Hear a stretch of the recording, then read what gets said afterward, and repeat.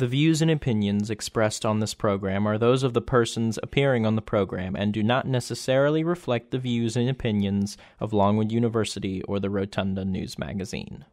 On this episode of The Real Life, it's time to dive into the April Fool's Day pranks that various entertainment companies pulled the past few days, talk about the trailers that have come out over the past weeks, and some slightly disturbing news coming out of Nickelodeon and with the Stranger Things producers.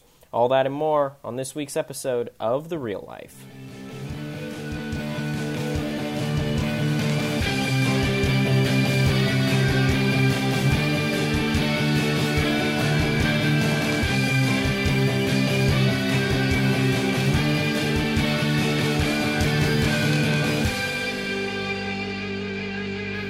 Hello everybody, my name is Jacob and welcome back to The Real Life. As you all know, I am a staff member on the Rotunda News Magazine for Longwood University, the student-run news magazine. I'm no longer an A&E staff member, though. I'm the assistant arts and entertainment editor.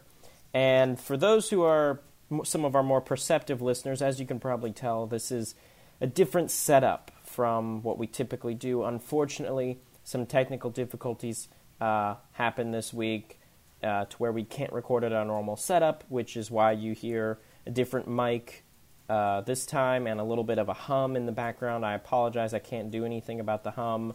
I can try to keep it as low as possible without sacrificing audio quality, but there's not really much I can do at the end of the day. And Ray, unfortunately, cannot be with us as well. It's a double whammy this week, but it's perfectly fine. We got plenty of news to dive into this week, so still wanted to give all you folks out there a great episode, so here we go. First thing I want to do before we jump into the trailers this week is I wanted to go over April Fool's Day happened in between our last episode and this one.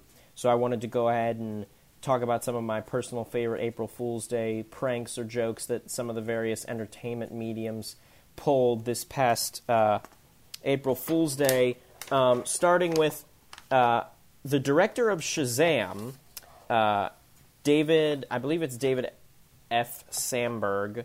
That's a film that's been extremely highly anticipated by a lot of DC fans. It's been in development for a very, very long time. He posted on April Fool's Day on his Twitter page what looked to be the first official trailer for the show, for the film, when in reality it was a trailer with some fancy Warner Brothers and DC logos slapped on the end of some footage of the original TV show. And some particularly awkward and very dated footage at that. And some people got a laugh out of that. I myself did as well. And it was a good for a laugh. It was a nice, harmless April Fool's Day joke. The next one, the PlayStation Asia Facebook account announced PlayStation The Board Game, the video game. A board game based around the property of PlayStation where you compete to gain trophies or achievements. For layman's terms, trophies are what achievements are referred to on the PlayStation Network, with different colored DualShock 4 tokens and various trivia questions. It was a very well put together. There's an image that if you just Google PlayStation The Board Game April Fools, which is, you can Google any of these, just the basic concept like Shazam trailer April Fools, and get the results that you're looking for to see images or links. And it was a pretty well put together mock-up of what could potentially be a real-life board game, and it was convincing. People believed it. People thought it was cool. I myself saw a few of these and thought, you know what, I kind of want that. There's a few pranks or jokes on this list that I would definitely enjoy in real life. And this is one of them, because I'm a huge PlayStation fan. I've been a PlayStation fan for years and years and years. And it just looked like a product that if someone actually jumped into it and took it seriously could be fairly enjoyable.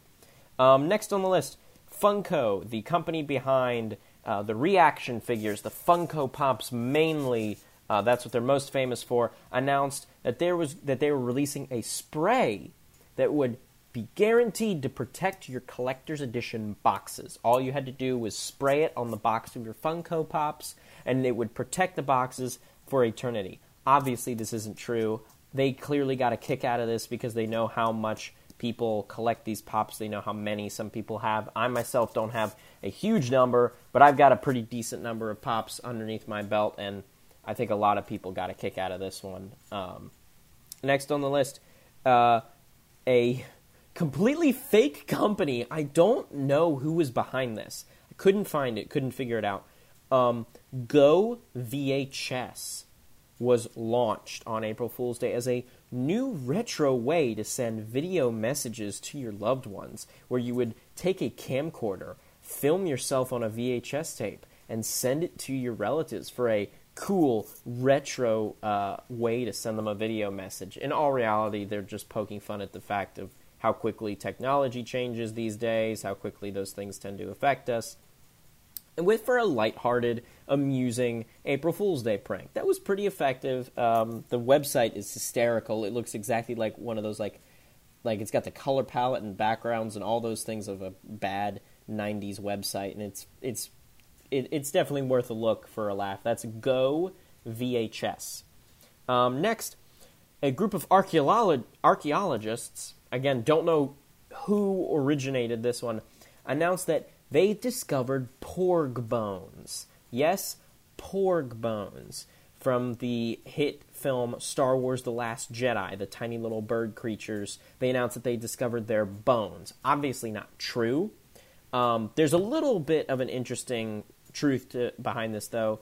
The reason that the porgs mainly exist is because the island that they were shooting on, scenes with Luke Skywalker in his home, was covered in puffins. It was covered in puffin nests and puffin birds.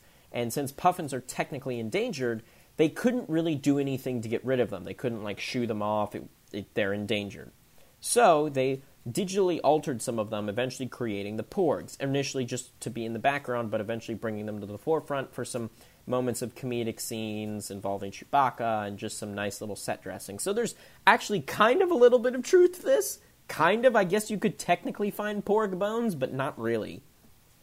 Next on the list, Lin-Manuel Miranda announced on Twitter that he is writing a musical adaptation of The Room, the hit quotes, hit film by Tommy Wiseau. He was adapting it into a musical, which this is one of those that I know this is a joke, and I know it would probably be a bad idea, but I want to see this. I want to see what this would be. I would love to see just one song written by Lin-Manuel Miranda, the Tony Award-winning creator of Hamilton, about The Room. I cannot even begin to imagine what that would be like, and I kind of want to see it. I kind of want to hear a song for it, because it sounds perfectly ridiculous. It sounds like a Saturday Night Live skit, in which case, if anyone, Lorne Michaels, anyone from Saturday Night Live, you're listening, get on that. You don't have to credit me for that idea. Just next time you got Lynn on, go ahead and use that one. My treat to you. For the day, Pokemon Go switched to 8-bit graphics, resembling the original Game Boy and Game Boy Color games that started the Pokemon series, which is a nice little, it's a harmless April Fool's Day joke. No one's going to think that they're going to stay like that forever. They're not pitching a fake product. Probably required the most amount of effort out of all of these, just because you have to go in and make sure it works. Can't exactly have a glitch on it to where only half the people get it, because that kind of defeats the purpose. But it's also a nice nod, a nice throwback to the original Pokemon games that started it all in the 90s, that started the trading card craze, the TV show, the anime, the games. A nice little nod. Next, on April Fool's Day, Google Maps allowed you to play Where's Waldo. Kind of self-explanatory. When you're on the Google Maps site, you could look around for Waldo. I'm just looking around, trying to figure out where Waldo went, where he is. It's a self-explanatory, amusing little joke. I hope they bring that one back, because that would be pretty... I would like that. Fun fact, since we brought up Pokemon Go and since we brought up Google, a few years ago, for April Fool's Day, Google Maps announced that you could search for Pokemon and find and catch Pokemon using the Google Maps app, which eventually came to be true a few years later when we got Pokemon Go. Everything's together. Everything's tied together. Everything's connected. Nothing is disconnected. Everything's together. There was a Ferris Bueller's Day Off reboot or remake announced with Tom Holland starring as Ferris Bueller, the star of Spider-Man Homecoming, with Edgar Wright, the director of Shaun of the Dead, Hot Fuzz, The World's End, and Baby Driver, writing and directing it. This is one of those that, although I think Ferris Bueller's Day Off is a perfect film, I think it is a classic, and I don't think anyone could ever match up to the legendary status that it has acclaimed itself. I personally think it's John Hughes' best film. I think it's better than Breakfast Club, personally. While I understand that film has a sort of legacy behind it, and I don't want this to be true, at the same time, it's Edgar Wright, and it's Tom Holland, and I would love for this to be true so much. So much would I love for this to be true. Unfortunately, it's not, and probably for the best it's not. Here's another one that I hope just was true. Lego announced that they were making a vacuum cleaner that would, when you sucked up a Lego with the vacuum cleaner, as anyone who owns Legos know, there's a very high chance of you to do so, it would sort the Lego in a separate container. That's genius. That's awesome. How has no one actually made this? I understand it would probably be very, very difficult to make something like that, but how is this not an idea that someone has actually made, has actually pitched before? This is so genius. It would save so many people so much time. It would save so much grief from these kids wondering if the headpiece they found or they can't find got sucked up by the vacuum cleaner or not. This is a genius idea. Why does no one do this? Why has no one done this?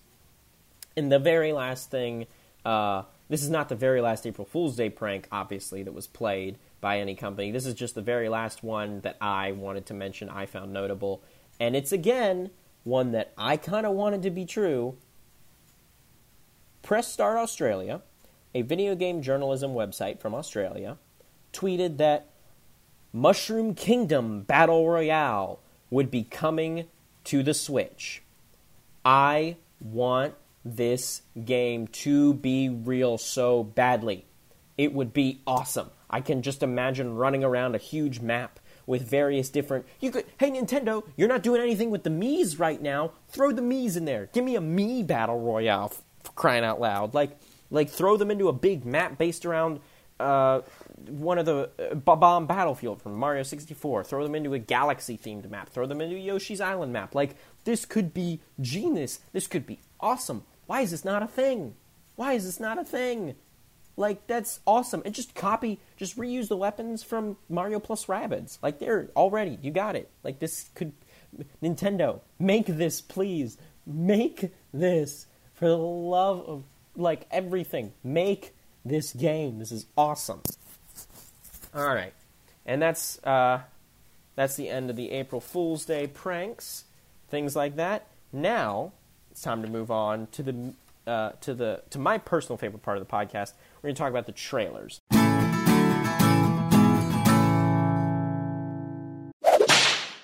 First trailer on the list is Night School. New comedy coming out starring Kevin Hart, Tiffany Haddish. I think that's her name, Tiffany Haddish. It looks like your typical fish out of water, guys got to go to a last resort kind of thing to make up for what he's missed out on, to be a better person, that kind of thing. Kevin Hart plays a very confident salesman. His initial introduction in the trailer is quite funny, selling grills, just like a barbecue salesman. And through ways that I will not spoil from the trailer, he ends up needing to go back to high school to get his GED. He goes back to high school to get his GED with a bunch of other misfits, adults who never graduated. And the principal is, oh my God, what is his name? He's from Saturday Night Live. I cannot think of his name. But for anyone who watched Saturday Night Live, he's immediately recognizable face. He's the principal. Tiffany Haddish is the teacher who's teaching the GED class. She and Kevin Hart butt heads, and it looks like your typical average Hollywood kind of comedy, where you got the two opposing sides that butt heads, shenanigans ensue. The one thing that makes me really optimistic about this is the fact that it's from the director of Girls Trip, which was an absolutely unexpectedly hysterical film. That it was so funny and just unexpectedly so. And I will admit, I have kind of softened on the idea of studio comedies recently, with Game Night really kind of surprising me and how well it was made and how much I enjoyed it, and then Blockers this past weekend really surprising me. Both reviews for Game Night and Blockers can be found on therotundaonline.com. That's therotundaonline.com in the arts and entertainment section. Just look for the real life Game Night or the real life Blockers. Anyway, my point is, I've softened and become a little bit more optimistic on the idea of a big studio comedy, especially when it's someone who has clearly done good work before, like I said, the director of Girls Trip. So, while the trailer looks kind of average with some average jokes, a few that are pretty good that get some laughs here and there. The Jesus Chicken restaurant is a particular amusing gag that trust me, that brief description does not do it justice. But I'm optimistic about it. It looks like it has potential to be pretty good. Next, how to talk to girls at parties. Now, the director of this one has slipped my mind, but it is not. Directed by John Cameron Mitchell, who wrote and directed and starred in the original film version of Hedwig and the Angry Inch, and worked on the Broadway version of Hedwig and the Angry Inch. That is just a gorgeous, amazing musical that you should definitely see if you have not already, is directing this film adaptation of a short story by Neil Gaiman that's basically about these kids. They want to go out, they want to party, they want to meet girls, as you can probably tell from the title, and they go to this house, and it's full of these, like, weird girls that are dressed in, like, these latex clothes, and they seem to be kind of out there, and I think it's set in the 70s? I think it's set in the 70s. I might be wrong. But they're aliens. They're aliens, and they're kind of messed up. Like, there's some pretty interesting visual, what would you call it? Elasticity, I guess, going on with some of these characters. Elle Fanning is one of the alien girls. She wants to run away with them. She wants to stay on Earth. And it looks interesting. It looks like it has potential. This film's actually been out in England, I believe, or the UK for a little bit. And I know it got mediocre reception over there. Not great, not terrible. But I'm interested to see it when it comes to the States, coming from Lionsgate, I believe. Because it just looks like regardless of whether or not it's any good, it looks like a very interesting and unique film. And I'm always willing to welcome stateside a unique film, especially one that has a little bit of British humor to it. And speaking of British humor, we have a third, ladies and gentlemen, Johnny English film. Johnny English Strikes Back. I don't know what the plot of this is. You can kind of glean something from the trailer, like Johnny English is called back out of retirement because they've stolen the names of all of the agents of MI6, which is such a bland plot that's been done so many times in so many different spy movies that I really hope that that's not the main plot. But for those who are unfamiliar, Johnny English is a parody spy character created by Rowan Atkinson, much more well known as Mr. Bean. I really hope this movie is good. And I say that because the previous Johnny English movie, Johnny English Returns, was not. It was very mediocre. It wasn't bad. It was just very much the same thing. Now the spy's old, blah, blah, blah, blah, kind of plot. And I really hope that this is good, because the original Johnny English is a fun, enjoyable, not great, but enjoyable spy film. And I hope that this one can at least be funny, can at least be enjoyable. There's a few pretty good gags. There's a great gag towards the end of the trailer that got a pretty decent chuckle out of me. And there's jokes about the French, of course, because it's an English film. So there looks like the potential of a lot of enjoyable things in this film, if the comedy is executed well. Because it's difficult to judge a comedy based on its trailer, because you don't want to give away all the jokes, but you also want to give away jokes that are good enough to let the audience know, oh, this is funny enough for me to spend my time with this. But at the same time, there's that balance of don't give away all the best jokes. So this is one that we'll just have to wait and see how it ends up. Next on the list, The First Purge. Now here's a little bit of insight into my head. I don't hate the Purge films. I find them to be aggressively mediocre. And here's what I mean by that. I think the concept of The Purge makes for a great satire. I think it could make a great satirical horror film about capitalist society and commercialism and consumerism and just that concept of like the evil within us all. I think the idea of The Purge could make for a great satire. And I think the first movie kind of got into that, but not even that much. It got into it maybe like a quarter of the potential that it had, and then the rest of the films just abandoned it. They went for the gleeful, like neon, kind of dirty, gritty portrayals of the Purge. They got into a little bit of a political aspect in the very end of the third one, or in the third one. And the first Purge has a great concept. Again, coming back to these films have great concepts. The first Purge is a film about the first Purge, how it came to be, the people behind it, the people who thought, you know what, this is a good enough idea for us to do this. Let's do this. And the thought process behind that and how people reacted to the first Purge. And the trailer shows some really intriguing ideas with people some people were just shrugging it off. Like, no, you know what, just forget it. No one's going to take this seriously. It's not worth it to even give this a piece of our mind. While other people were taking it very seriously. But that's the thing. These films are all concept. Nothing in the trailers shows anything really enjoyable. Nothing in the films are really enjoyable beyond the basic concept. And the trailer for the first Purge seems to be just more of that. Just more of a wasted concept, wasted potential. Nothing about the trailer stands out aside from the concept. Yes, there's a little bit of an interesting idea with them poking the political fire.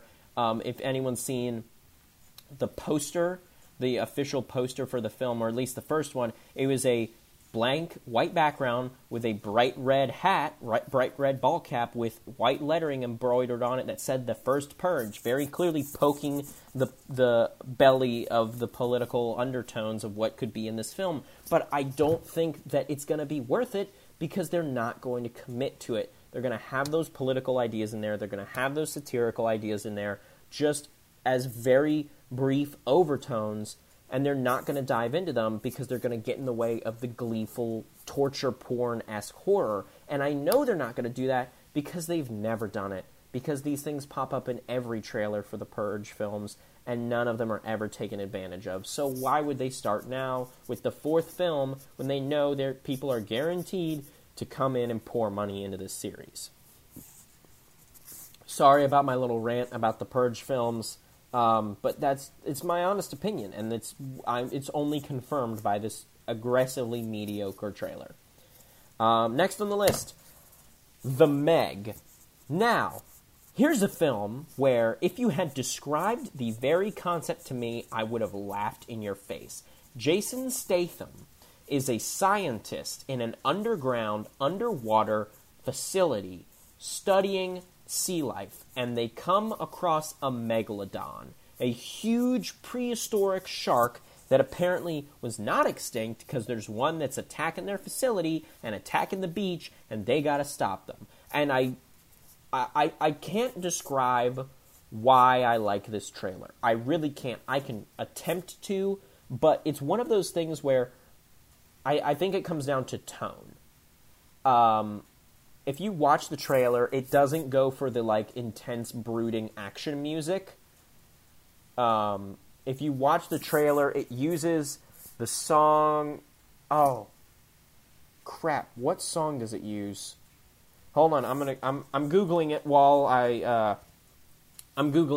I continue to talk. But there's just something about the goofy tone of this trailer that... It just makes it look like a lot of fun. Like, it makes it look like they're clearly not taking themselves seriously, and they're clearly, they know what people are thinking when they walk into this film, and they want to deliver it, but they also want to deliver it with a little bit of a wink and a nod. Again, the film could be bad. The film could be very bad. The film could be the absolute opposite of what the trailer is showing. But if they keep that kind of satirical wink and a nod aspect that the trailer seems to be showing off, then I think it could have potential. You got a great cast, Jason Statham, Ruby Rose, who I'll see anything she's in. She was in the last XXX movie, and I saw that one because of her.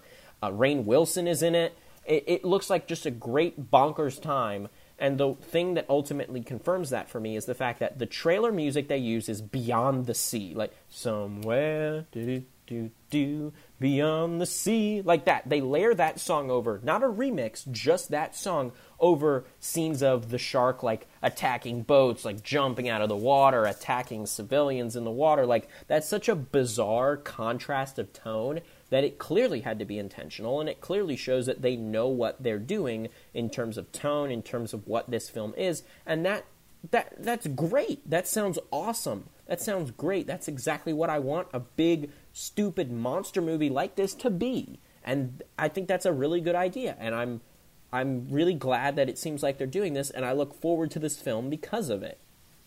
Plus the fact that it's based on a book.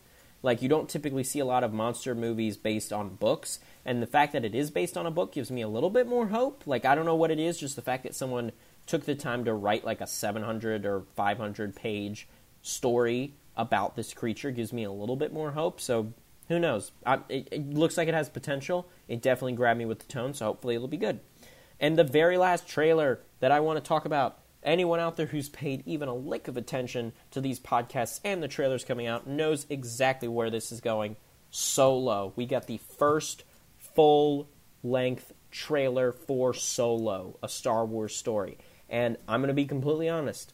I might be recapping some of my thoughts from the very first episode of the podcast where we talked about the teaser trailer that came out during the Super Bowl. I'm going to be honest. My feelings on this film are kind of mixed. I was really looking forward to Phil Lord and Chris Miller's take on the story and on this world, and the fact that they were booted from the film for not sticking to the script, which I think is BS, because what else are you going to get when you have people who directed 21 Jump Street? Of course they're going to improv, of course they're going to divulge from the script, and replaced with a director that I don't hate, but I consider to be just fine in Ron Howard. This trailer gives me hope. This trailer shows me what I wanted the first trailer to see. It shows me a fun time in the dark, seedy underbelly of Star Wars. It shows me new, fun characters that I wanted to see. It has a great line from Harrison Ford's character where he says, let me give you a little bit of advice. If you expect everyone to betray you, you will never be disappointed. And that's a great line, especially if you know the story of Han Solo. Lando eventually betrays him. He betrays him before the original trilogy. He betrays him in the middle of the original trilogy. And that's such a great line to fit into this character's world because it's really true. It's true to the story of Han Solo. Whether you're reading the extended universe books, whether you're reading the original trilogy's books, watching the original trilogy's films, like, this is such a great angle to take to this character, and I kind of wanted it to be a little bit darker, a little bit seedier, like, kind of give me that sense of, like, oh, wretched hive of scum and villainy. Like, I wanted it to be that kind of a vibe, and it seems like it's only kind of there, but there's some great lines, there's some great banter back and forth, there's some great shots, what looks like great character moments. The awkwardness of Alden Ehrenreich's version of Solo that was in the teaser trailer isn't there anymore. I see a much more confident, much more still boyish, still trying to figure out what exactly he's doing version of this character that does not have the awkwardness that was shown in the first trailer.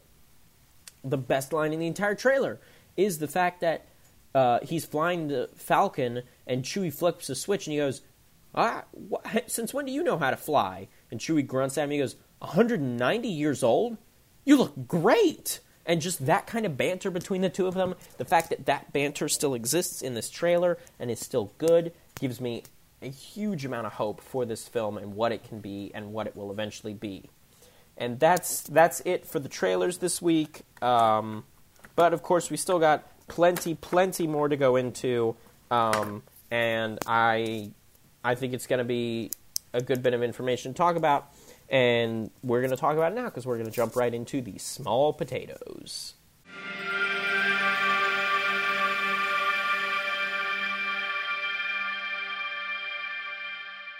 Alrighty, first on the list for the small potatoes, a long-in-development film might be coming to reality very, very shortly. And of course by that I mean Bill and Ted 3. According to Reeves and Winter, or Keanu Reeves and Alex Winter, the original Bill and Ted, they said that they're closer than ever to making the third film happen, with a script titled Bill and Ed Face the Music from the original writers of the films. This is from USA Today. This is from USA Today. Chris Matheson states, You're told you're going to save the world, and now you're 50 and you haven't done it. Now they're married, and it affects their marriages, it affects their relationships with their kids, it affects their everything. Talking about the end of course, Bill and Ted's Excellent Adventure, when Rufus, played by George Carlin, tells them that they are going to write music that would turn the world into a utopia. Well, that still hasn't happened yet. That's a really interesting idea for a film, because you directly reference that at the end of the second film, and it still hasn't happened yet. Alex Winter says there's certain comparisons. A rock band that never goes to the place it thought it was going to get to. Having that moment in their life of going, do we try to get there, or do we give up on the dream? So it sounds like, despite the fact that, while I will agree there's nothing really necessary about a third Bill and Ted movie, it makes me happy that they're making it with this kind of an angle, jumping off of something that was originally implied in one of the previous films. With the original writers, the original cast, it sounds like they're going for that original vibe. Keanu Reeves said, I love the character so much. And you can't go wrong with be excellent to each other and party on. I mean, it might actually be the beginning, one of the first examples of contemporary modern apocalyptic art. Referring to the first film, of course. And just that idea of such brotherly love and friendship, the fact that they might be returning to something that pure and that amazing gives me hope for a potential Bill and Ted 3. Especially given the cast and crew returning to it, and it makes me happy. I think it's a great angle to take, and if they were going to make a Bill and Ted 3, I would want them to do it this way. Next on the to-do list, Deadpool 2 has a very interesting new marketing gimmick. Now, originally I was just going to talk about one particular aspect of the story, but ever since we collected the story, something else has come out, so I will kind of lump them into two. If you go to Deadpool Core, that's DeadpoolCore.com, you can find a link to sign up for the Deadpool Corps, the superhero team that's supposed to be featured in Deadpool 2, where you can sign up for their newsletter, take a look at some wonderful pictures of Deadpool and the entire members of the crew in wonderful hand-knit sweaters, and download the Deadpool 2 coloring pages, so you can, as the website puts it, DPIY, Deadpool it yourself. And I love the fact that Deadpool 2 was like, hey, you know what's great marketing? Coloring pages. Because while on the outside you think that's such a stupid idea, people are talking about it. And that means it's good marketing. It doesn't matter what it is. If people are talking about it, your marketing has done its job. And this absolutely has done its job. And the entire Deadpool 2 marketing campaign has done such a wonderful job, not only in keeping audiences intrigued while hiding the story to not give so much away in the trailers, but just, like, the first trailer was a freaking short before Logan that everyone expected, and then a Bob Ross tribute? Like, this is genius. This is absolutely hysterical. I can't wait for this film. I can't wait for this to be made. And ideas like this coloring page, just think it's such a small concept, but the fact that they want to do that makes me so happy for this film, makes me so excited for this movie. In addition to the other marketing gimmick that I wanted to bring up, the fact that they're auctioning off, if you go to omaze.com/Deadpool, you can enter for a chance to win some of the film's actual marketing and merchandising swag, in addition to a chance to win a pink Deadpool suit to help support cancer, or as Deadpool refers to it, F Cancer, with a delightful little, it's fcancer.com, I think, something like that, and it's on the commercial, it's spelled with an F, and then they make a U and a C and a K out of out of a sideways pink ribbon for breast cancer awareness. And that's a great concept, because who wouldn't want to enter for a chance to win a Deadpool suit? But also, the first Deadpool in the plot, it's about cancer. There's cancer involved in the plot. So why wouldn't you decide, hey, let's take this character that has an actual relationship with cancer and do some good with it? Help try and prevent breast cancer. Like, that's such a genius idea. Why didn't they do it before? I don't know. I'm glad they're doing it now, though, because it's absolutely perfect. Next on the list, hey, boys and girls, did you grow up in the 90s like me? Did you sit in front of the television and wait every week to hear the and to see Steve walk in? Well, guess what? Your kids might get a chance to watch that too, because Nickelodeon is bringing back Blue's Clues. According to this Entertainment Weekly article, not only are they bringing it back, you could be the host. You could be the host of Blue's Clues, the next Blue's Clues. According to this, if you're 18 years or older, Nickelodeon is seeking women and men of any ethnicity who can play 18 to 25 years old. You can register for an audition slot on the event page for this, and casting calls are being held Saturday, April 14th in Burbank, California. That's only 2 days from the time that I'm recording this episode. The casting call notes that the perfect host has a comedic background, a natural connection with the camera, and is someone who will empower the home viewer to feel important, respected, and smart. It will also add that playing the guitar, singing, and juggling are all also a plus. I'm really intrigued to see how these auditions go, to see who becomes the next Steve or Joe or whoever. And it's just such a cool idea that, of course, if you're going to bring back Blue's Clues and you want to keep that kind of a connection, why not look for an unknown? Why not look for an independent? You could potentially jumpstart someone's career with this, and you can get that kind of raw, like, just genuine pureness that you wouldn't normally get. Also, just the fact that, like, Blue's Clues is coming back, guys. Like, Blue's Clues is coming back.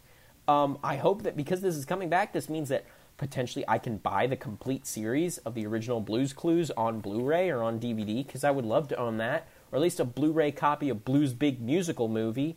Like, dude, there's DVD copies of Blue's Big Musical Movie that go for, like, $75 on Amazon. That's insane. I want a copy of that movie, though, but that's insane. Like, that's... wow. That's insane. Next on our list, so, for those unfamiliar, Hasbro is a big manufacturer of toys. I don't know who wouldn't know that, but just for those unfamiliar, I'm going to put that out there. And Hasbro recently launched a site called HasLab, H-A-S-L-A-B. And HasLab basically exists to pitch ideas for toys. And this kind of makes sense, but it gets into a problem which I'm going to go into a little bit further with this particular news story. And this particular news story is the fact that they put an idea up there for a Jabba the Hutt sail barge from Return of the Jedi. Sorry, I almost said Revenge of the Jedi. That would have been completely wrong. From Return of the Jedi. And this thing is 4 feet long. It's 15 inches wide. It's 17 inches tall. It has a almost 4-inch scale Jabba the Hutt. There's a 64-page book detailing the making of the product that will be included with the product. Anyone who backs it on HasLab has the opportunity to get it shipped to them by February 28th, 2019. And this is a cool idea, but it makes me kind of upset because of the fact that this is a product that's going to be crowdfunded, and people are basically saying... So it's not going to be crowdfunded in the sense of something like Kickstarter where there's tiers, like you can pay this much and get this, pay this much and get this. This is, hey, you have to go onto our site and say, I'm going to buy this toy. And basically pay for the toy almost a year before it's being made. And that's not even bringing into the fact if the toy's delayed or anything like that. For $500, granted, this is literally probably the biggest Star Wars toy ever made. But the fact that it's being made by Hasbro, and yet it's being made by one of the largest toy manufacturers in the world, and yet they still feel the need to go out and ask people for money before it's even made in order to make it. what's going on behind the scenes, Hasbro? How do you guys not have enough money to commit to this? Clearly people are going to buy it, and kind of, it sounds cynical for me to say this, especially as a fan, but of course people are going to buy it. It's a Star Wars toy. It's the biggest Star Wars toy ever made. Of course people are going to buy it. No shit, people are going to buy it. And just the fact that that still means they feel the need to go in and try and, like, I don't know, it just feels kind of cynical. Feels kind of crappy to me. Like, you would think that they would have enough faith in their market and their audience that they would just put the thing out there. Just make it and put it out there without having the need to ask for people for money prior to. And I know Kickstarter is a thing that exists. But this is very different. This is a previously established, one of the largest toy manufacturers in the world, who still apparently can't put forth the money to make a product this ambitious. If you can't put forth the money, don't make the product. It's as simple as that. It feels shady when a like think about it like this. If Warner Brothers went to Kickstarter and said, "Hey guys, we need your help to fund the next DC like superhero movie," that would feel kind of crappy, because you're like, "Hey Warner Brothers, do you not have enough faith that this thing would sell? Are you just trying to even your profits? Do you not have enough faith in your audience? What's the deal? You should be able to afford this." And Hasbro should be able to afford this without the need to put out a crowdfunding campaign. It feels a little yucky. It feels a little, like, cynical. It feels, there's just something about it that I don't like. Just makes my skin crawl a little bit. So, sorry about that. Bringing it back a little bit. Next thing on our list, I know we previously talked about Quentin Tarantino's potential of making a Star Trek film. Well, now Simon Pegg, he was recently on a podcast called Happy, Sad, Confused, where I believe he talked a little bit about Ready Player One, talked about the Star Trek movies, talked about Baby Driver a little bit because he knows Edgar Wright very well, as anyone who's seen Shaun of the Dead, Hot Fuzz, or The World's End will know. And he opened up about Quentin Tarantino's potential Star Trek film. And he said, first of all, he brought up some of the fact that he was disappointed in Beyond's marketing. He didn't think Star Trek Beyond was marketed very well, which he would, of course, have a much bigger say in, given the fact that he produced and wrote. I believe he produced Star Trek Beyond. And Star Trek Beyond was extremely well received by fans, especially after a somewhat disappointing Star Trek Into Darkness. Beyond was extremely well received by fans because a lot of people thought that it got back to what Star Trek means. Like, what it means as a show. Get the boots on the ground on the planet. It's not just about one character. It's about the whole crew all interacting with each other. It's about a lighthearted tone. And that's what Beyond delivered. And Into Darkness really didn't deliver that. While he was on the podcast, he opened up about this. While Beyond drew strong reviews, it proved to be a box office disappointment. Some believe that this was partly due to viewer disappointment in Star Trek Into Darkness. People were disappointed with the previous film, didn't want to come and see the next film because they were disappointed in it. While Simon Pegg recently cited the film's lackluster marketing. This is a direct quote from him. "It was a big year for Star Trek. It was the 50th anniversary, and it felt like that was not ever embraced. I think sometimes people get scared of the Star Trek fan base as being a kind of closed shop, and if we were to mention Star Trek in some way, it would somehow turn all the other people who hadn't seen Star Trek off. I don't know, it just felt like an odd thing to do. I think the person responsible for that campaign is not there anymore."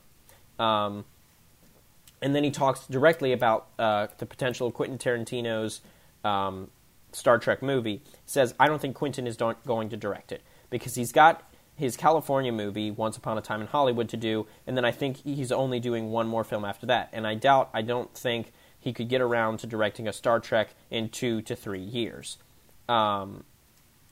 Tarantino has mentioned that he directly wanted to adapt an episode from some of the series.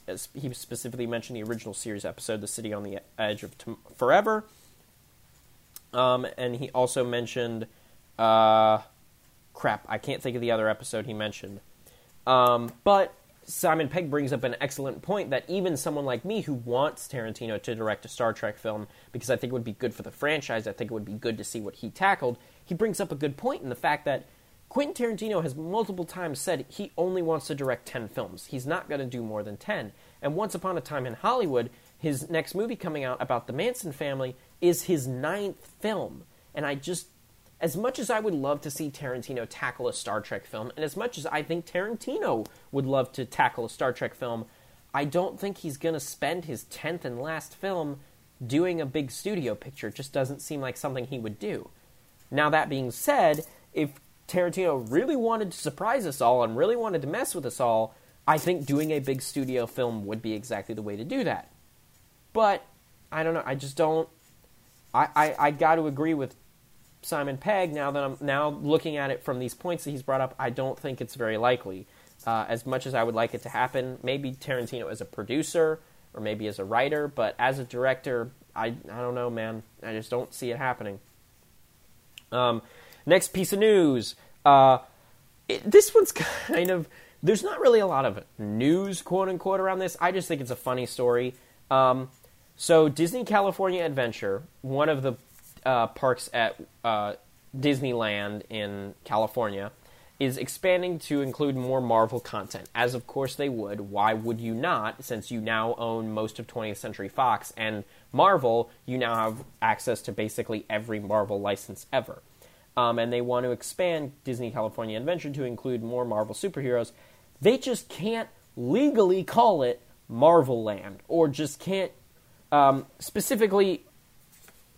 it says here in the article, this is from the Los Angeles Times, but don't expect the Walt Disney Company's latest theme park attraction to be called Marvel Land, a title that would capture the wide cast of warriors in the comic publisher's universe, and it's based on fine print. Marvel Entertainment was purchased by Disney in 2009, but still must follow licensing agreements with other movie studios, as well as Disney's biggest theme park rival, Universal Studios, that impose limits on the Burbank Media and Entertainment Company's intellectual property rights.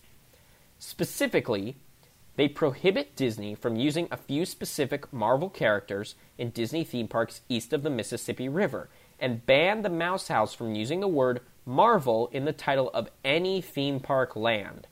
So, technically, and these were all drawn up long before any of these, the Marvel Cinematic Universe, really, there was any big successful superhero films besides some of the Batman films and some of the Superman films, and they certainly did not make the money that they now make. This is insane. The fact that Disney legally cannot use the name Marvel to advertise their theme parks or land in their theme parks is hysterical to me, given the fact that you would think they would be able to, but it's just based on fine print from Universal, and it's based on fine print from a lot of stuff, especially given the fact that this is such a huge cash cow for Disney. Like, Black Panther, Guardians of the Galaxy Volume 2, and Thor Ragnarok all together grossed over $3 billion worldwide. That's not even counting Homecoming. Like, the Marvel movies are such an insane source of revenue for Disney, it's kind of crazy that they can't use the word Marvel to advertise their lands. I'm sure they're going to put something in the advertising like, it's marvelous, or something like that, but I don't know. It's just funny to me. Maybe something related to the Avengers, they could call it Avengers Land, or something like that, although that sounds kind of cheesy and kind of stupid. But I don't know. It's just amusing to me that they can't do that. It's just a funny little quirk of fine print. And next, the last in our list of small potatoes, which will kind of tie into one of our big news pieces.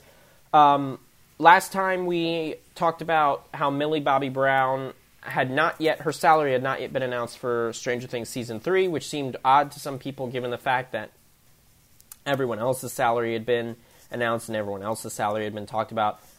For the entirety of Season 3, this is not per episode, God, this is not per episode, but for the entirety of Season 3, Millie Bobby Brown will make $3.15 million. She will be ranked up there with the highest paid, the A-tier stars, which, as far as we know at this point in time, that's only Winona Ryder and David Harbour. That's an almost $3 million raise from what she was making previously. That's pure insanity. Like, I love Millie Bobby Brown. She definitely deserves it. She's a phenomenal actress, and she's a wonderful person. And hopefully, she seems like one of those child stars that's not going to come out of this completely screwed up. But that's still an insane amount of money for, like, 10 episodes of television. For, like, a 14-year-old. That's insane. I mean, there's not really much else to talk about this, but, like, that's insanity. Like, wow. Wow. Like, I really genuinely don't know what else to say on it. I'm just kind of... It's insanity. And on that note, we're going to go ahead and jump into two pretty huge stories that have happened recently, because this is the big news.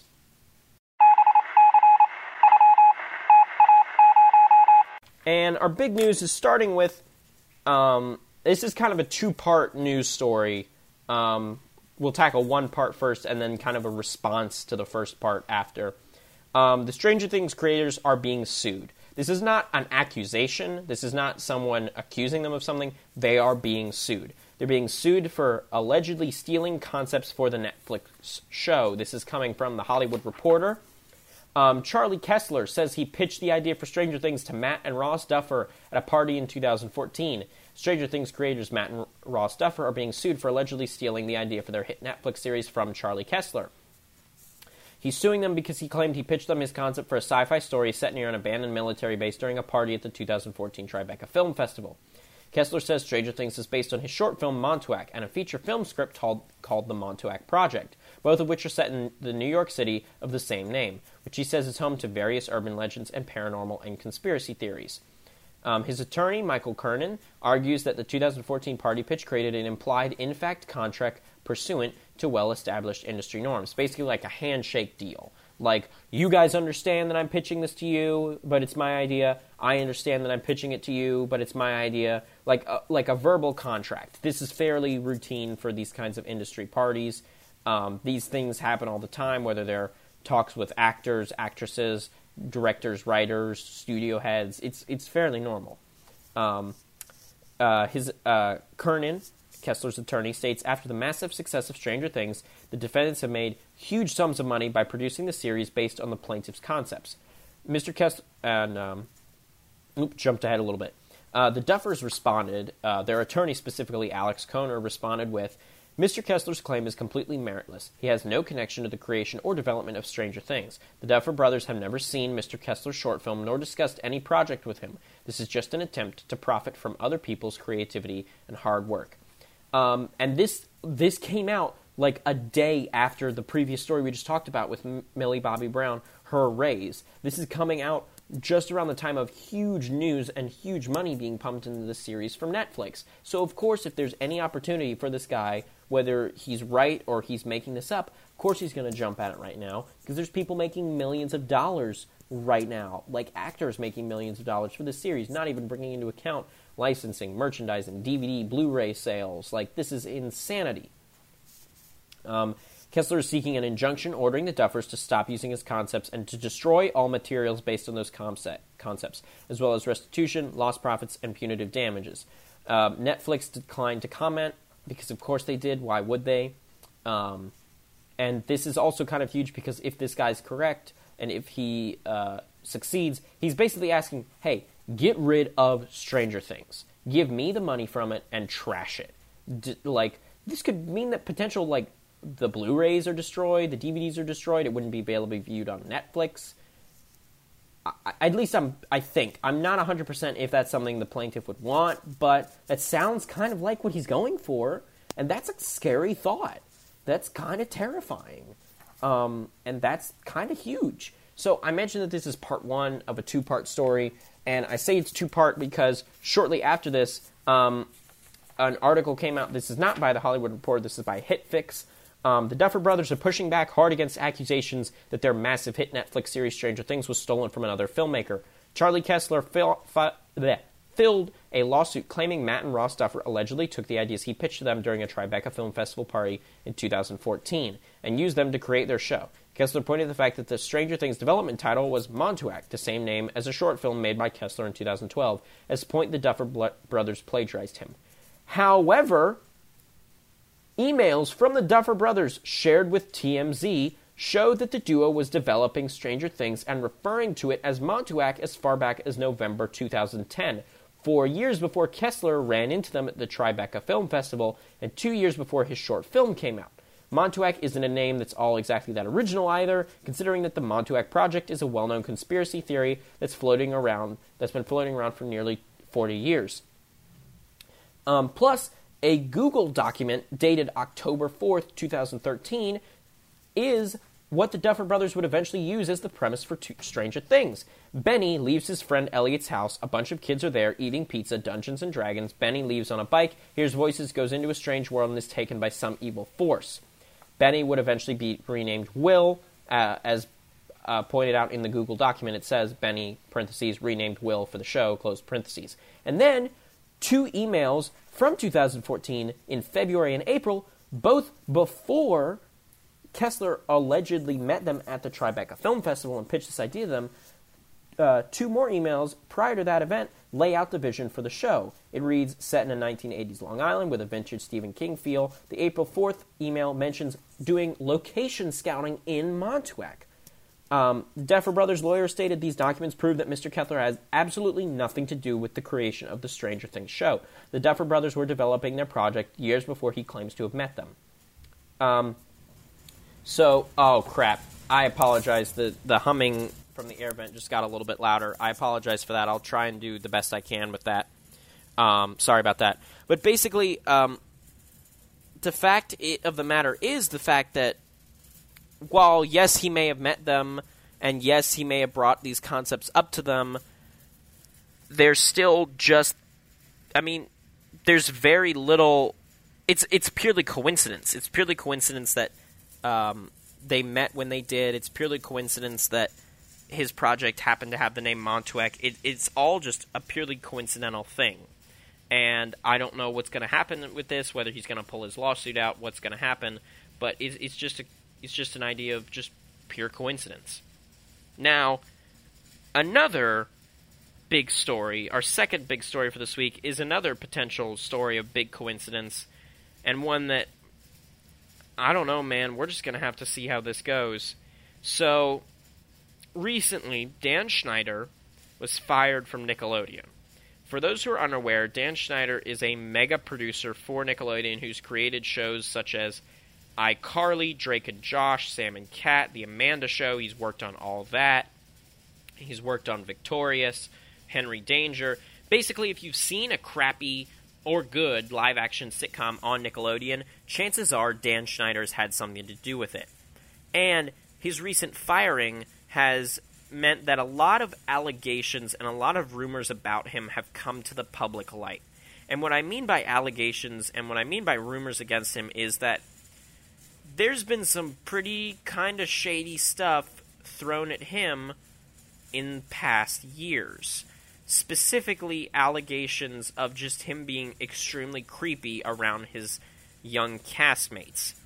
And in regards to why Nickelodeon wouldn't do anything about this, it's kind of understandable once you get into the nitty-gritty of the details. But first, to cover some of those allegations and some of those references, there was a Twitter thread posted a while ago. I can't think of the link or the username off the top of my head, but if you search Dan Schneider creepy Twitter thread, you're almost guaranteed to find it almost immediately. It talked about the fact that so many of the jokes in his shows are ridiculously over-sexualized. The characters are ridiculously over-sexualized. Many of the female characters are wearing short skirts and outfits that are extremely revealing despite their young ages, and many times there's episodes and segments that will focus on them dancing in a very suggestive way to a pop song, just thrown into the episode for good measure. A particular joke that, while I was looking through this thread, stood out to me is from the television show Victorious, where one character walked up to Victoria Justice's character and said, "Hey, Victoria, want to know my 2 favorite things about you?" She looks down at her breasts, gasps, and slaps him. This is on a children's show. A children's show. And that's not even really remotely appropriate. And yes, it's implied. Nothing is said. It's not like the camera points at her boobs. But that's a pretty heavy implication for this kind of a joke. There's also just really kind of creepy and weird Facebook posts and Twitter posts that he would make during the production of his shows. There was a Twitter post from a few years ago where he said, "Here's a pic. Carly tickles Sam's very unusual toes. If you have a moment, will you please name Sam's toes for us?" And there's a lot of stuff being thrown around about how he'll, has pictures of his female stars' feet. Just he has them for some reason. There's a lot of really weird, creepy stuff with feet in his shows that's really only just now come into hindsight. And one of those things that's like, well, wow, I can't believe we didn't notice this before. Like another Facebook post, a Facebook post in promotion for an episode of iCarly said, and I quote, "Who wants to see Jeanette McCurdy's toes? I got plenty of pics to go around if you tune into the new iCarly episode, Eyeballs, this Friday on Nick." Why do you have pictures of your young female co-stars' toes? Why are you willing to pass them around the internet? What? Dude, what? And then there's also clips of him. Oh, thank goodness the air vent went down. Sorry about that. There's clips from the website The Slap that he created with Nickelodeon in order to post extra short little viral videos and bloopers from his various shows. Clips from The Slap of, hey, here's one of the stars of Victorious pouring ketchup on Victoria Justice's feet. You know, because it's lol random. There's also videos of Ariana Grande, who, is it? I think it's her. Hold on, before I say that, I should probably make sure. I don't want to just jump into that and assume that. Give me just a second to make sure that that's who it is. Yeah, Ariana Grande. There's videos on The Slap of Ariana Grande squeezing a potato, and that sounds kind of stupid, but she's squeezing it in such a way, and she's groaning and grunting and moaning about it in a very odd and uncomfortable way. That video that was on The Slap was actually taken down by YouTube. When it was posted on YouTube by the official Slap YouTube page, YouTube removed it because they said it was against the community guidelines. And then there's other videos of Ariana Grande, again, sucking on her toes on The Slap. This is ridiculous. This is so ridiculously unnecessary and creepy and weird and uncomfortable. And the fact that he specifically, if you look at videos and GIFs and just moments in some of his shows, some of these things are just so ridiculously over the top and uncomfortable. And I will admit, I watched iCarly when I was a kid. I watched Drake and Josh when I was a kid. And I will say this, going back and watching some of these shows, Drake and Josh, there's less of this in there. If you want to be really cynical about it, you could chalk it up to the fact that those were two teenage male co-stars, and he really didn't want to have anything to do with that, instead focusing on his young female co-stars like he did in his later years with shows like Sam and Cat, iCarly, Victorious. And iCarly is still fairly light. It's not entirely innocent, because there's still some just general creepiness with that show. But I don't know, man. It's just kind of uncomfortable, and it's kind of unsettling. And there's other evidence behind this as well. There's a very long, and again, I will reiterate, these are all allegations. These are all, well, not even allegations. These are all rumors. None of this has been officially confirmed by anyone. He has not been sued. He has not been accused of anything by any of his female stars or any of his former stars. But there's just there was a GameSpot forum thread from a while ago, and I know that's not exactly a reputable thread. It's not exactly a reputable thing, but there's something specifically that it mentions. Two things. Specifically, sorry, my brain just cut out for 2 seconds. There's two big things. First, Robert Downey Jr. Yes, that Robert Downey Jr.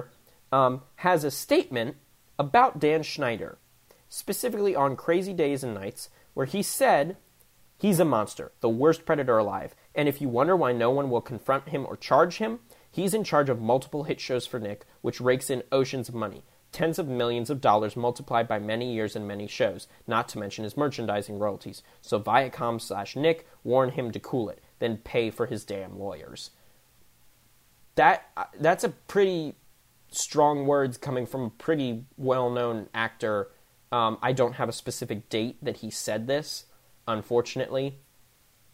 But then there's a Reddit thread. There's a Reddit thread of I'm very, very sorry. For some reason, my mind is just blanking right now. I have the information in front of me, but I'm just having some moments of like brain farts, and I apologize for that. But there's a Reddit thread on r/TIL, which is r/Today I Learned, and it's Today I Learned how creepy Dan Schneider actually is, posting a link back to the Twitter thread where someone in the comments claimed to be one of the extras from one of his shows. I believe it was the Amanda Show. I was working as an extra on the Amanda Show, and after we were filming one day, I was done with my episodes. I didn't need to return. He offered to pay me an extra $100 if I came back to his office and let me tickle his feet. And let him tickle my feet. What? Again, rumors, allegations. This person has not publicly revealed themselves if this is true, but this is a lot of consistent, coherent information. It's not a lot of different people from different backgrounds. Well, it is a lot of different people from different backgrounds all coming together to say the same thing. It's not the same person continuously saying the same thing over and over again. And it's really creepy, it's really bizarre, and it's kind of uncomfortable. And the last big thing about this that leads a lot of people to think that something is up behind the scenes at Nick that they're hiding is the fact that they recently chose, as I mentioned at the top of the story, they recently chose to part ways with Dan Schneider. They said that they are not going to continue making shows with him or his production company, Schneider's Bakery, which is fine. That's understandable. All the time, people move apart. All the time, people move away. But he was paid $7 million to leave. This is not something in his contract. This is not a, golden parachute. He didn't invest money. Well, he kind of invested money in Nickelodeon. But my point is, this is not a stipulation of his contract. It's not that they fired him in the middle of his contract. His contract was up, and they decided not to renew it and not to bring him back, and yet they still decided to pay him $7 million. That's insane. And that is the big nail in the coffin that leads me to believe that something is up behind the scenes and that maybe there's some truth to some of these rumors and some of these allegations. But at least for right now, we won't know. We won't be able to figure it out until someone comes forth. I hope that someone comes forth, not because I want anything bad to happen, but just so that we have some closure and some clarity on this kind of thing, because this is a huge set of rumors, and with his recent departure from Nick, this set of rumors has garnered a lot. It's picked up steam once again. That's the end of our big news for this episode. Only a few more things to mention and to tie up. Unfortunately, there's two extremely notable deaths in the past 2 weeks that I want to go over and that I want to mention. The first is Stephen Bochco, who created Hill Street Blues, LA Law, NYPD Blue. He's passed away at the age of 74. He passed away this past Sunday morning, surrounded by friends and his home. He was the creator of so many extremely popular programs, such as Hill Street Blues, LA Law, NYPD Blue. He worked on Doogie Howser, MD, the lesser-known show Cop Rock. Former USA Today TV critic Robert Bianco noted after his death, "If this is the golden age of television, Steve Bochco launched it and helped sustain it. Every great modern drama owes Hill Street a debt." He's also helped to launch other big producers into making their own shows, including David E. Kelley, who worked on The Practice and Big Little Lies. David E. Kelley was a former Boston lawyer that he hired to help him work on L.A. Law in order to help make it a little bit more realistic. He worked primarily on basic cable, working on shows like Murder in the First. He attended New York University and then the Carnegie Institute of Technology. He started writing in the 60s, working on shows like Columbo, and then eventually he created Hill Street, and the show started winning Emmys, and it started to become a powerhouse for NBC, and it really started to launch this kind of modern era of television dramas and television procedurals that we see today. He passed away at the age of 74, which is unfortunate, and we send his family our best. The other big notable death is Isao Takahata.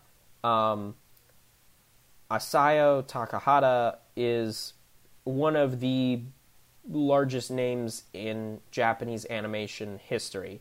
He's one of the founders of Studio Ghibli. He's one of two founders. He founded Studio Ghibli with Hayao Miyazaki, who is another incredibly huge name in the Japanese animation world. Isao specifically, he directed Grave of the Fireflies, which Grave of the Fireflies, side note, is a film that I believe every person should see, whether you like Japanese animation or not, whether you like animation or not. Grave of the Fireflies is such an important and poignant and powerful and impactful war film. It's unlike anything I've ever seen, and it's one of the few films that I could barely get through it the first time. And it will be extremely difficult for me to ever watch it again, just due to the content in it and due to the messages and how powerful it is. He unfortunately passed away at the age of 82. Recently, he most recently directed The Tale of Princess Kaguya in 2013. He also worked on films such as Only Yesterday, The Little Norse Prince, Pompoko, Only Yesterday, which recently got kind of a resurgence as it was one of the few films that Disney refused to dub in their original agreement with Studio Ghibli in the 90s, which stated that we will choose some of your films to bring over and dub in English as close to the original script as possible. They didn't want Only Yesterday because they didn't like that the film mentioned menstruation, and they wanted to take that out, and they said no, because you said you would adapt our films as closely as possible, which is kind of ridiculous when you consider the fact that it's a coming-of-age story about a young female in her preteen years, so that's something that will probably be mentioned. So that's kind of dumb, but whatever. It just recently got an official English dub with Dev Patel from Slumdog Millionaire and Daisy Ridley from who plays Rey in the more recent Star Wars films, voicing in it. He's a absolutely wonderful creator. He and Miyazaki have worked together for years. They've created some of the most beautiful animated films to come out of Japan, both specifically from Ghibli and just animated films ever. He will definitely be missed. I apologize if I'm stumbling over my words here. Studio Ghibli is a huge influence on me, both for my love of animation and for my love of filmmaking in general, and specifically for my idea and my love that animation does not have to talk down to its audience. It does not have to be for children. It can be nice and it can be lighthearted without being specifically aimed at children. It doesn't have to be dumb fart jokes to be for kids, and it also doesn't have to be crude and swear-filled to be for adults.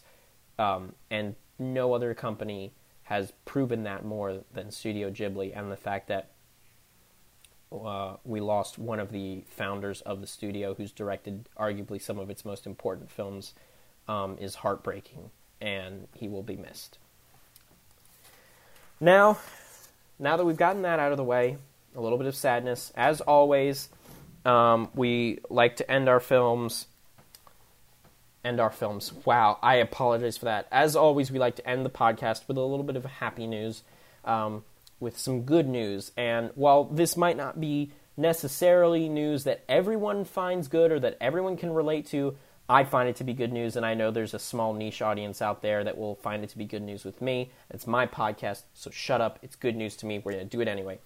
For those who are unfamiliar, THQ was a company that in the early 2000s held a lot of licenses to television shows, specifically licenses to television shows from Nickelodeon, and they would make video games based on those shows. Games like SpongeBob SquarePants Battle for Bikini Bottom, Fairly Odd Parents Break Into Rules, the Tak and the Power of Juju games, Wild Thornberrys games, the Jimmy Neutron games, etc., etc., etc. They would make games on a bunch of Nickelodeon television shows and movies. In the early 2010s, they went bankrupt, and a lot of their licenses were sold off.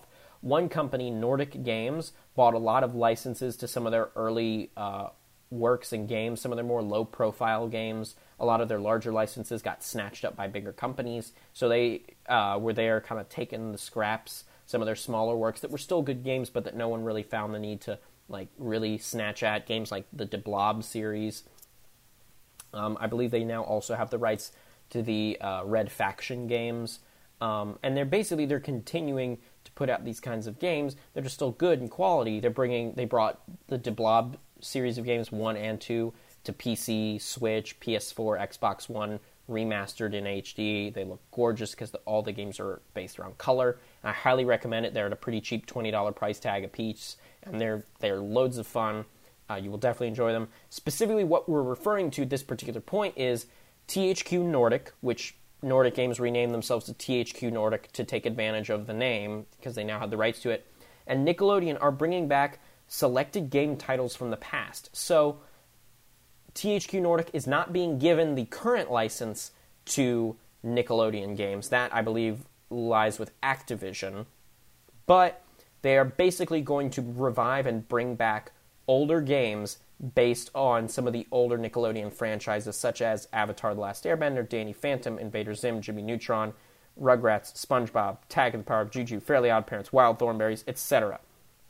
Specifically, they say that on-shelf availability will be announced in the coming months. This is why this is good news for me, because chalk it up to nostalgia, chalk it up to childhood, say whatever you want, but if I can walk into a GameStop and look on the shelf and buy a copy of SpongeBob SquarePants Battle for Bikini Bottom in HD for my Switch or for my PC, that is the greatest day of my entire life. I still have my PlayStation 2 copy of that game. I still have my Xbox copy of the original SpongeBob movie video game. I played the crap out of those games. I still play them to this day. They're amazing. They're legitimately really well-made 3D platformers that came in an era where we were getting a lot of surprisingly quality licensed games. And I think in an era where a lot of licensed games are simple, oh, here's an app based on the movie, or here's a match 3 game, or an Infinite Runner, or a fighting game. I hope they come back, and I hope people buy them, and I hope people like them, because, well, I don't think that they will, usher in a new era of licensed games. I think that it would be nice to have someone come in and say, like, hey, look at this. Remember when licensed games were good and had effort put into them? Yeah, wouldn't that be nice?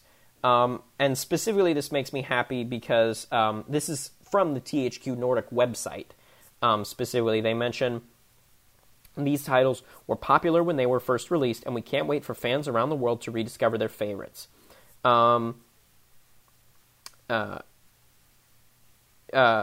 Adrian Lower, VP of Digital Sales and Business Development America at THQ Nordic, states, "This one hits close to home. We are very proud of signing this agreement, which was originally executed by the former THQ Inc. We believe the combination of strong licenses and solid, crisp gameplay was one of THQ Inc.'s trademark strategies, and we intend to continue this tradition. I am confident we chose one of the strongest partners for doing that. It's a perfect fit for our asset care strategy, bringing back fan favorites, continuing to support legacy games, and making them available on current and even next-gen platforms, which really speaks to what this company has done recently with a lot of its acquisitions of THQ licenses and a lot of its games in general. It just tries to bring back quality games that people liked when they came out, that still hold up, and that people might not be able to play nowadays, whether it's because of lack of copies, lack of consoles, inavailability of the games. Maybe the games were ported to PC, but they were crappy ports, and people can't really play them on modern hardware.